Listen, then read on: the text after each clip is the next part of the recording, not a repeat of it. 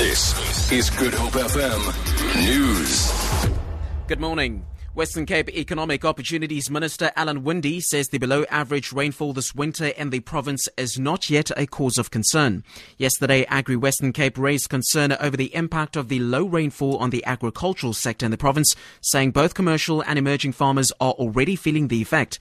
CEO Carl Opperman said wheat producers in the Sunveld region are experiencing their worst drought since 1957. However, Winde says it's too early to say whether the province is experiencing drought. Long-term, water is going to become one of our biggest pressure points. I'm always worried if there's insufficient water in the system. It is a key component for food security. But as far as water restrictions go, I think we always need to be wise with our water. I don't think we need to get into desperate measures just yet, because obviously there is still some time left in the season, although it is less rain than we have normally had.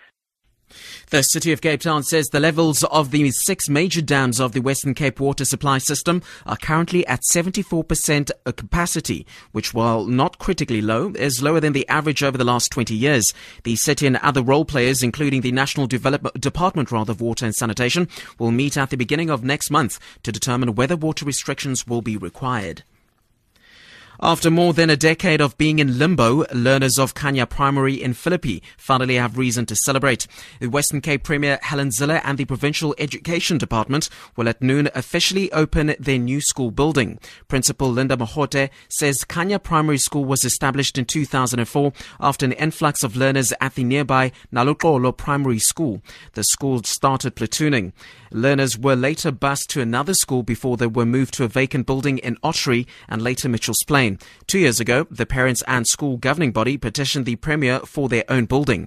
The new school was completed in June of this year. Activists have criticized the recently released police crime statistics, saying they fail to highlight the hate crimes against transgender people. In America, 21 transgender people have been murdered this year alone. All of them were trans women, people raised as male but who identified as female.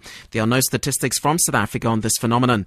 Dr. Anastasia Thompson explains the problems associated with getting accurate statistics. For one thing, often if someone is a victim of a crime and they are transgender, the statistics might misreport it, basically reporting it as a crime against a man instead of against a trans woman. Transgender people are often subject to violent crime. If they do survive, they might not report the crime because they've already faced violence as a response to that identity. It makes them want to shut up about it. And finally, train services through the Channel Tunnel linking Britain and France have been suspended after more than 100 migrants broke through the security fences. Eurotunnel says the terminal at the French port of Calais came under what he calls a well-organized attack last night. Several thousand migrants have camped out in Calais in the hope of reaching Britain. For Good Hope FM News, I am Eugene Bateni.